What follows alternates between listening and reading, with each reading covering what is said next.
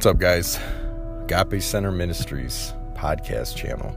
You know, when we created this, I wanted to make sure that we just had a platform and an avenue, I guess, to be able to share our sermons from Sunday.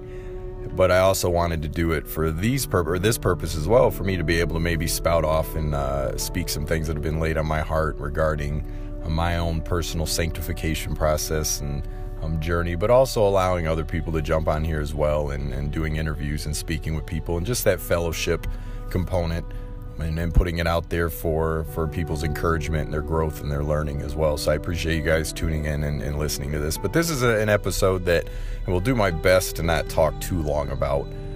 But it's a episode that is based around a saying that I came across that I love. The saying is that we as Christians need to fear and understand God's ability to steer our abilities, or our abilities become liabilities. And that's important and significant, I think, for every Christian to realize and understand is that we sometimes want to take control of our own abilities to do. And many of us would agree, especially as Christians, that in lives that we've lived where we've tried to control our own abilities, we've used those abilities for things that aren't so good, instead of what we're being called to use those abilities for, and that is to glorify God and for kingdom work.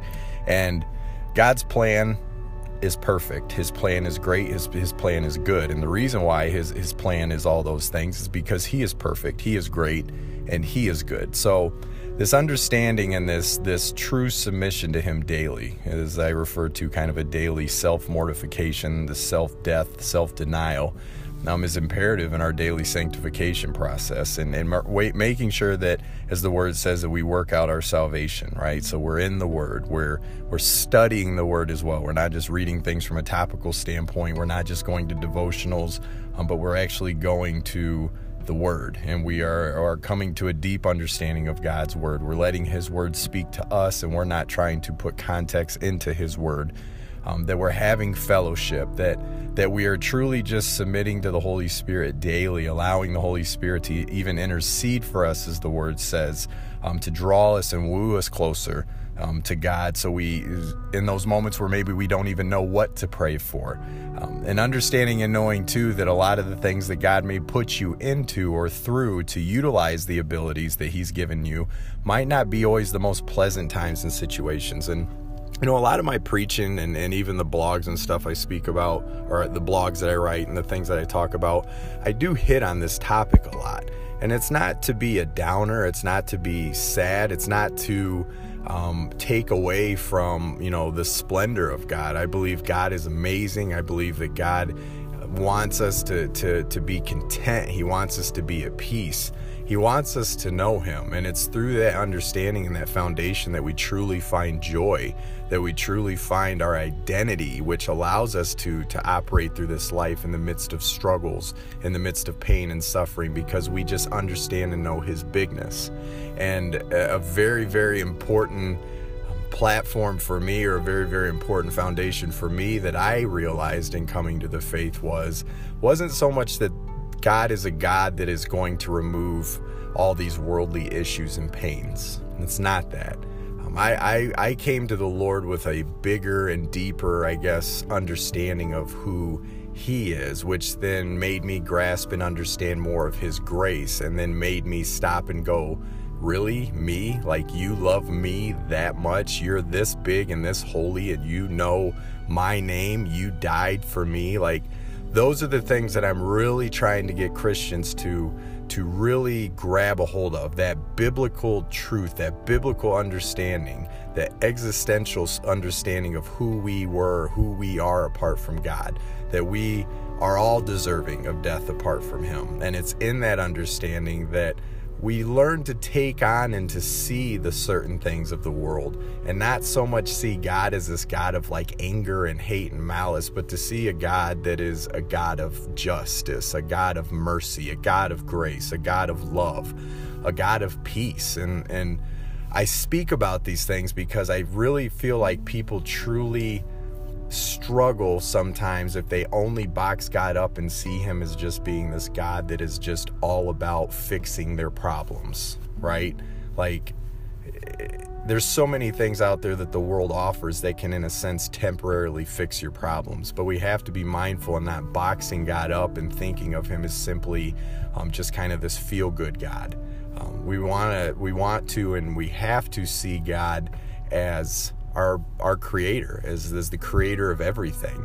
And it's in that identity of him being the creator of everything that we then start to see and understand where we come into this as his creation, as image bearers of God.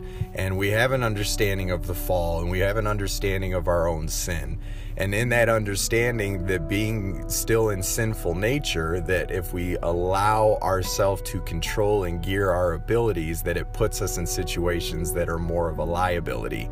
And the proof of that is our own lives. We all, once again, can attest to this, that when we rely on our own understanding of things, we've never really been able to get that far. But when we truly just submit and allow the Lord to take over, we submit to the Holy Spirit daily, right? We understand and know that he is greater and that he is good. We then understand and take on the struggles that come along, because we don't see them as God not fulfilling this promise of removing these hardships. But when we see the hardships come into our life, we trust and understand that, you know what, this is an opportunity and a place for us to glorify God. And even in these struggles and hardships, I am building up something through him, that he is giving me something through this experience and through this pain that will give me character. It'll give me perseverance. It'll give me more hope. It'll give me faith. You know what I mean? So those are the things that, like I said, I really try to emphasize with people. So once again, to recap, the phrase that I want you guys to think about today throughout your day is understanding and coming to a fear and an acceptance that we need to let God steer our abilities, okay? And if we don't let God steer our abilities then become liabilities. They become a hindrance. They become a threat to our daily mortification and our daily sanctification process. Let the Lord do what the Lord does. Let God be God. Submit to him daily. Be in the Word daily. Be in prayer. Come to him with honest issues, honest doubts, honest convictions. Give him praise daily. Find encouragement with other Christians. You know what I mean? There's so many things out there that are dividing the church these days, minor things. And I want to understand and I want to make sure that people grasp the bigness and the sovereignty of God. I feel like that's kind of the path that the Lord has put me on recently, is really just preaching just sound, fundamental, just deep-rooted doctrine to people so they can come to a grasp of who God truly is in the Bible, the biblical Jesus, and then from there they truly get to see their identity as well, apart from him and now with him. And it's in that transition and that recognition that we truly understand and see God's grace. And it's in that understanding of his grace, which says in the book of Titus, that in understanding God's grace, that we are taught then to say no to ungodliness, right? What is ungodliness? Ungodliness is when you and I think that we can control our own abilities. Amen. Thank you guys very much. God bless.